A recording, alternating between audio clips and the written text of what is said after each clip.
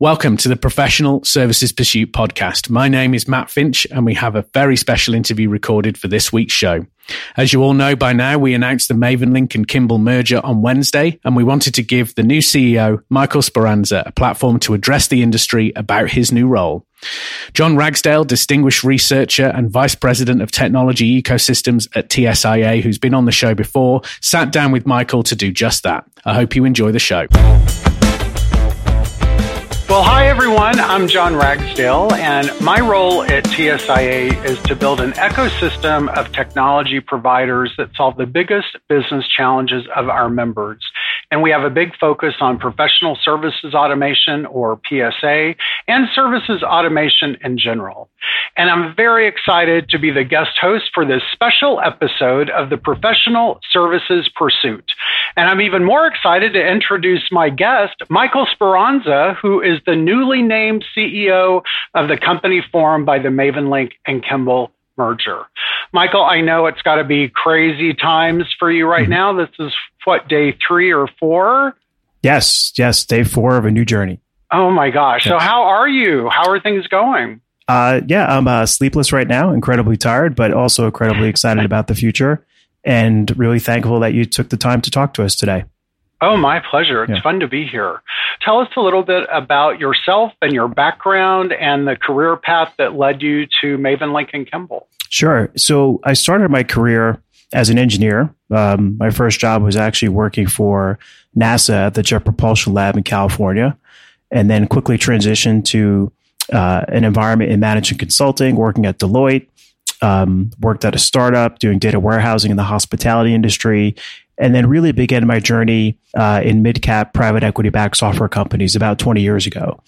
So for the last 20 years, I've been leading and growing mid-market software firms, almost exclusively backed by private equity firms, and really found my way into this opportunity when I was out exploring, looking for new things. Came across a great firm with Excel KKR that had just re-upped and increased their investment in Kimble, which is a company that they were incredibly excited about.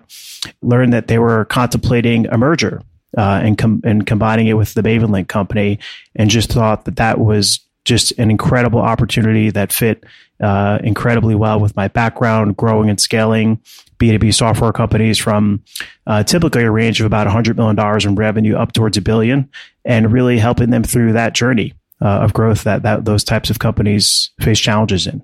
Well, I'm familiar with you from your last 2 roles, and in your most recent CEO role, you were an expert over CRM, customer experience, e-commerce, finance. All of these are data sources and integration points for PSA. So I would think that would give you an interesting perspective on this market. Yeah. So one of the things that really excited me about this opportunity was that I had operated companies in the past where I not only felt the pain that these products are solving in terms of running large services organizations, either as a consultant or running them as part of large IT software firms. And for me, the product itself was something that I was super passionate about and had a connection to, and that it provides quantifiable value to the customer. So for me, that was really one of the most exciting things about the opportunity, knowing that I had kind of firsthand experience, not just from the companies that I've operated, but the products that I was selling, as you pointed out in my last experience. So just for fun, we've all read your LinkedIn profile, but would you tell us something about yourself that most people don't know? Sure. So I think a little fun fact is probably really from early on in my career when I worked at NASA and the Jet Propulsion Lab was I had really the fortunate opportunity to work on one of the first successful missions to Mars.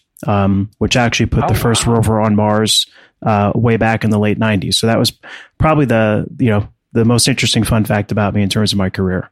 Well, maybe you can get on one of these Tesla rocket rides coming up. I'm on the list, John. I'm on the list. Right.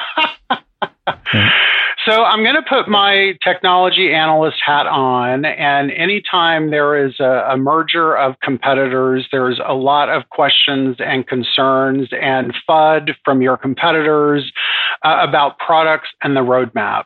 So I don't know how much you can say, but could you just kind of speak to what does the Mavenlink Kimble merger mean for ongoing and future product development plans for the two platforms? Yeah, so we are fortunate to have two market-leading products coming together. And I can address this topic head on for you and be completely transparent with you. We are 100% committed to both products. Our competitors will try and spin this as an issue.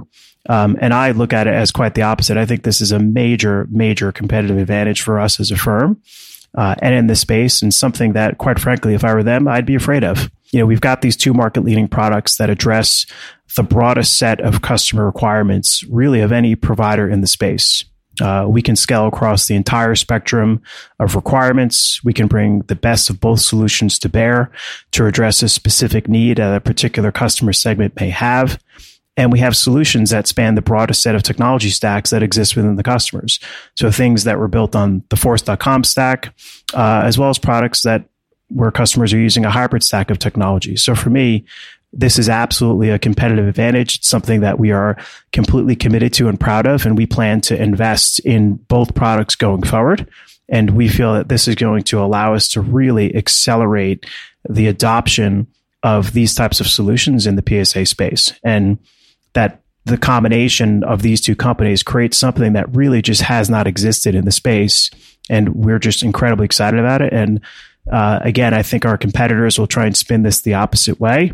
And I'm going to take the opportunity to kind of rotate in the other direction and be proud of it. I think we're going to absolutely be able to provide more value to customers because of it. Well, that's great. And yes, I am already hearing the FUD from competitors, end-of-lifing platforms and forcing migration. So it's great for you to set the record straight there. So you kind of touched on this, but I'd like to dig into it just a little bit more. The PSA space has become quite a crowded market over the last couple of years. Mavenlink and Kimble were both well-known brands with good market share. But if you look at the larger market and a lot of new entrants coming into the space, how do you see this merger creating a competitive advantage for the combined company? Yeah, so it's very rare that combinations and mergers are this complementary. So if you look at these two companies coming together, and these are some things that folks may not know on the outside, they just might know the outward brands of each organization. But as you dive into the details and really look at how these organizations come together, it really is a major overnight advantage. We've got increased breadth, we've got increased reach and scale. We have double the product portfolio in terms of the capabilities that we can address. The traditional markets that each company served are very complementary. Kimble has its roots primarily in the international markets with a strong presence in the UK and the continental Europe. Mavenlink has its roots based in the United States with a strong presence there. And for me, looking at the way these two companies come together, it really creates a tremendous day one advantage where there isn't really a tremendous amount that we need to do to feather these organizations together. And now really where it translates to the opportunity is that we are now a now more demonstrable leader in the space. We've got that biggest product portfolio that I mentioned, and we now have the breadth and scale and the capability and the resources to actually solve some of the challenges that the customers are facing, and that a provider in this space, like what we've just created, did not previously exist. We are 100% focused on this space. We know that there's real pain from the customers. They continue to tell us that. We know that they're interested in solving the pain, right? And all you have to do is look at the growth trajectory of both Kimble and Mavenlink before the merger. Both companies were growing at north of 25% per year, and in some cases, even close to 40% per year prior to the pandemic. So customers are voting with their wallet to solve these challenges. And now you take the combination and really look at what we've created. The industry has lacked a provider with the scale, the breadth, and the focus to solve it. And our organization is now well positioned to tackle that.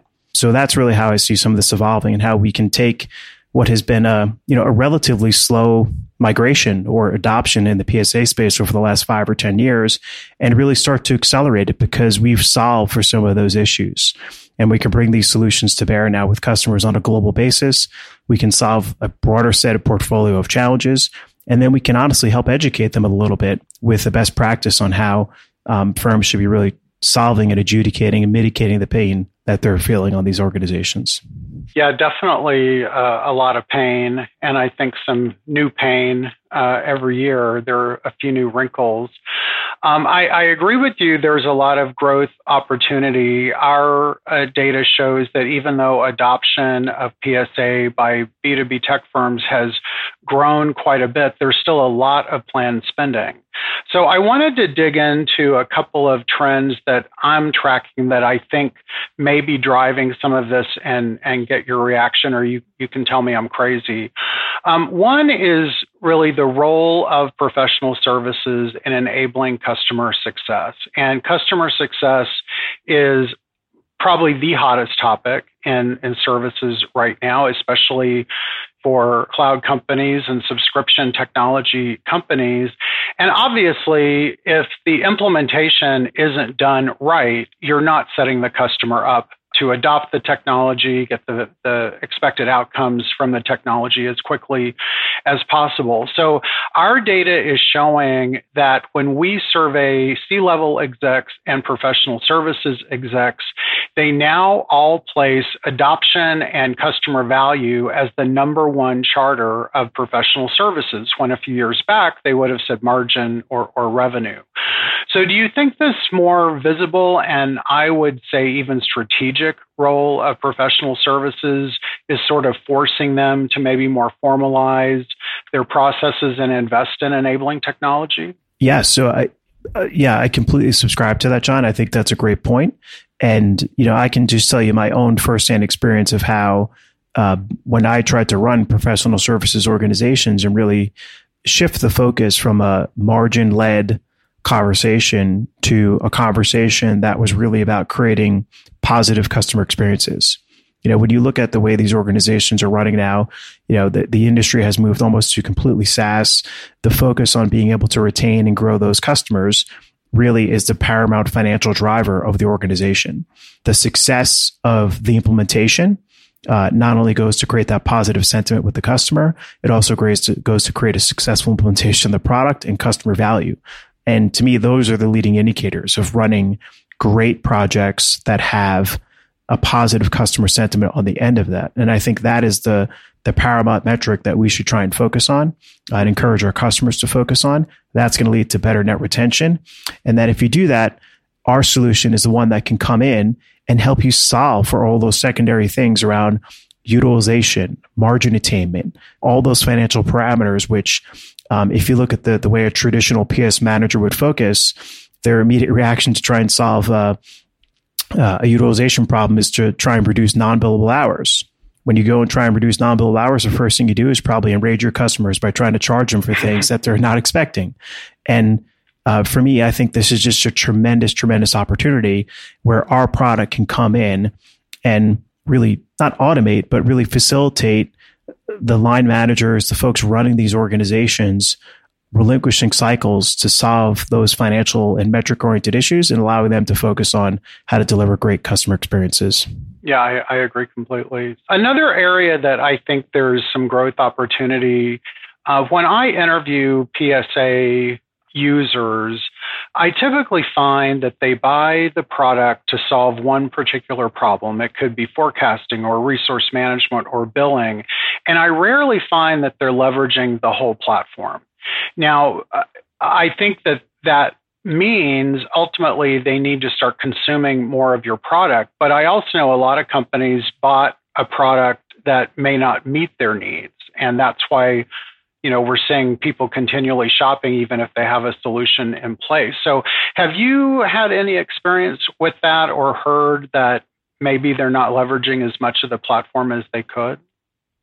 Yeah, I've definitely seen that. It's day 4 of me in this organization. So, the things that I've learned so far about how folks are using the solutions from both companies is there are customers that have kind of that rigor of change management that can really look and span across all the different constituents that touch this type of workflow. And we have a lot of customers that are in that space and are really deriving tremendous value because they've made the investment, they've invested in change management and made the requisite business process changes to use the solution, and they're seeing the value. And there's also customers that are saying, wow, I have this this burning issue, but my organization is not ready to perhaps adopt the completeness of it. And our products also have the on-ramps that allow them to adopt a point product solution. However, we have the vision to offer them kind of that day two customer journey where as they progress, they can continue to expand the use of the product and take it further within their organization. And to me, it's offering that type of flexibility where it's not an all or none solution. We're creating those on-ramps for folks to have rapid time to value to solve a solution like resource management, but that our portfolio, the vision for our company goes well beyond just delivering a point solution to do things like project management or time management or resource management. Those are all point product solutions that are going to lead nowhere and really struggle to deliver the complete value to the customer. Yeah. Ultimately to the customer, I agree. So one final thing, and I apologize in advance because this is my favorite topic, but one of the shifts that we are seeing is away from the pay-as-you-go custom implementation projects to fixed price repeatable projects, which now represent 53% of all professional services projects. And one module that I find a lot of PSA users don't use is the project management module. They're still using spreadsheets or something for that. So, it seems there's a great opportunity here to really be investing more into building these detailed project plans and even incorporating best practices and lessons learned to help the next person doing a similar project. What are your thoughts on that? I think I completely agree with you based on what I've learned so far. The project management piece of our solutions is the one that really customers derive the most value from. If they successfully implement it and use it, it is the element that creates kind of that flywheel of value for them in terms of resources coming in, managing all the financials, understanding how dates move. And it requires really a commitment of that particular customer to leverage the capabilities that are in their product to compel that person outside of a spreadsheet or outside of another project management tool, because the linkage of all of that data of who the people are, what their skills are, what their availability is invaluable and goes to create really the kind of that flywheel of value for the customer. Now, with all that said, I do think there's ways that we need to continually invest in the product from a UI perspective and UX to make that a more seamless experience for all of the customers. It is one of probably the most data heavy, data intensive pieces of running a professional services organization. And for us, it's really trying to continue to invest in the UI and make sure that we're making that simple and easy for them. So that's a definite paramount focus of ours when we look at the product. And we've got data that tells us that when customers are using that capability, that it goes to create a force multiplier value for them. So let's look ahead a little bit. I know it's just day 4, but could I ask what some of your top priorities are just starting out? What can all of us in the industry expect to hear about the strategy of the new company in the weeks to come? Yeah, so my priorities are really to integrate these companies as quickly and as efficiently as possible, and that we're acting as one organization as soon as we can. And my goal is to complete that before the end of the first quarter. Typically, these things will take much longer, and I'm very confident just based on the complementary nature in all respects in terms of things like office location, staff, and customers, that we're going to complete this within a quarter, and that we're very quickly going to go out with a strong force on the product side and get close with the customers and really convince them that we've got the broadest set of capabilities that is right for them and that we've got the best long-term vision in terms of being able to address all of their long-term needs beyond just a point product solution, and that we can create and tailor a journey that matches with their requirements, whether that be on the Force.com stack, a hybrid or a multi-product stack. We will have the best capabilities for them. So those are my near-term priorities. The second is obviously really making sure that we establish a brand for this organization. That is a big part of really galvanizing the staff, the people, our customers behind the brand. I don't know what that is yet, John. I know you're going to ask, but I don't know what that is. But we will have a unifying brand for the company. And to me, that's going to be part and parcel to making sure that we operate as one organization and that our sales teams are working together and our product teams are working together. Our engineering teams are working together to bring the best solution to the marketplace. And all of that work has already started. On day one, we our sales teams are already collaborating about how to put the best solution forward to our customers that makes them as successful as possible.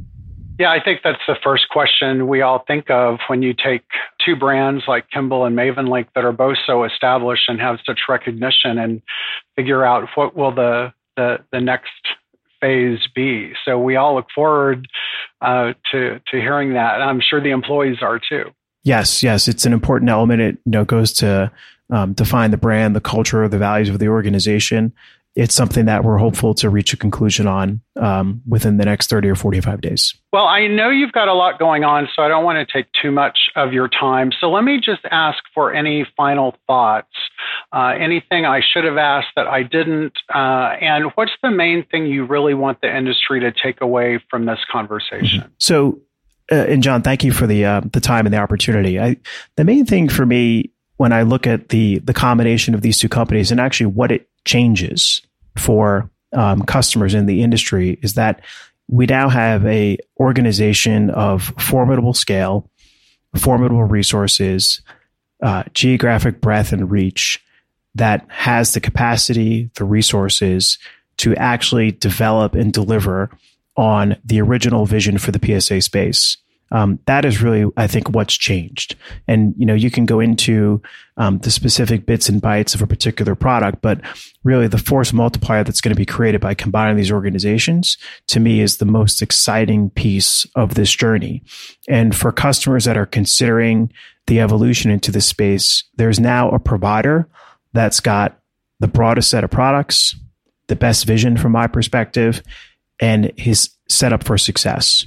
We've got the resources, the capacity, we've got the funding, we've got a great partner in Excel KKR, which was an original investor in Kimble and has doubled down on their investment in this space with the acquisition and merger with Mavenlink. And for me, those are all things that don't happen very often in the B2B technology space. So it really is a positive, perfect storm of these things coming together. And for customers that were, sitting on the sidelines, hesitant to adopt or not knowing how to adopt, this is a new age in this space. And please reach out to us, and we'll be reaching out to you to make sure that we can take you on the journey so that you can realize the value that our now 1,000+ customers are realizing today. Fantastic. Well, Michael Speranza, thank you so much for sitting down with me today and having this discussion. I wish you and the new combined company much luck. And thanks to all of you for listening. This is John Ragsdale. Thanks, everybody. Have a great day. If you enjoyed this podcast, let us know by giving the show a 5-star review on your favorite podcast platform and leaving a comment. If you haven't already subscribed to the show, you can do so anywhere you get your podcast on any podcast app. And to learn more about the transformative power of Mavenlink, go to mavenlink.com. Thank you for listening.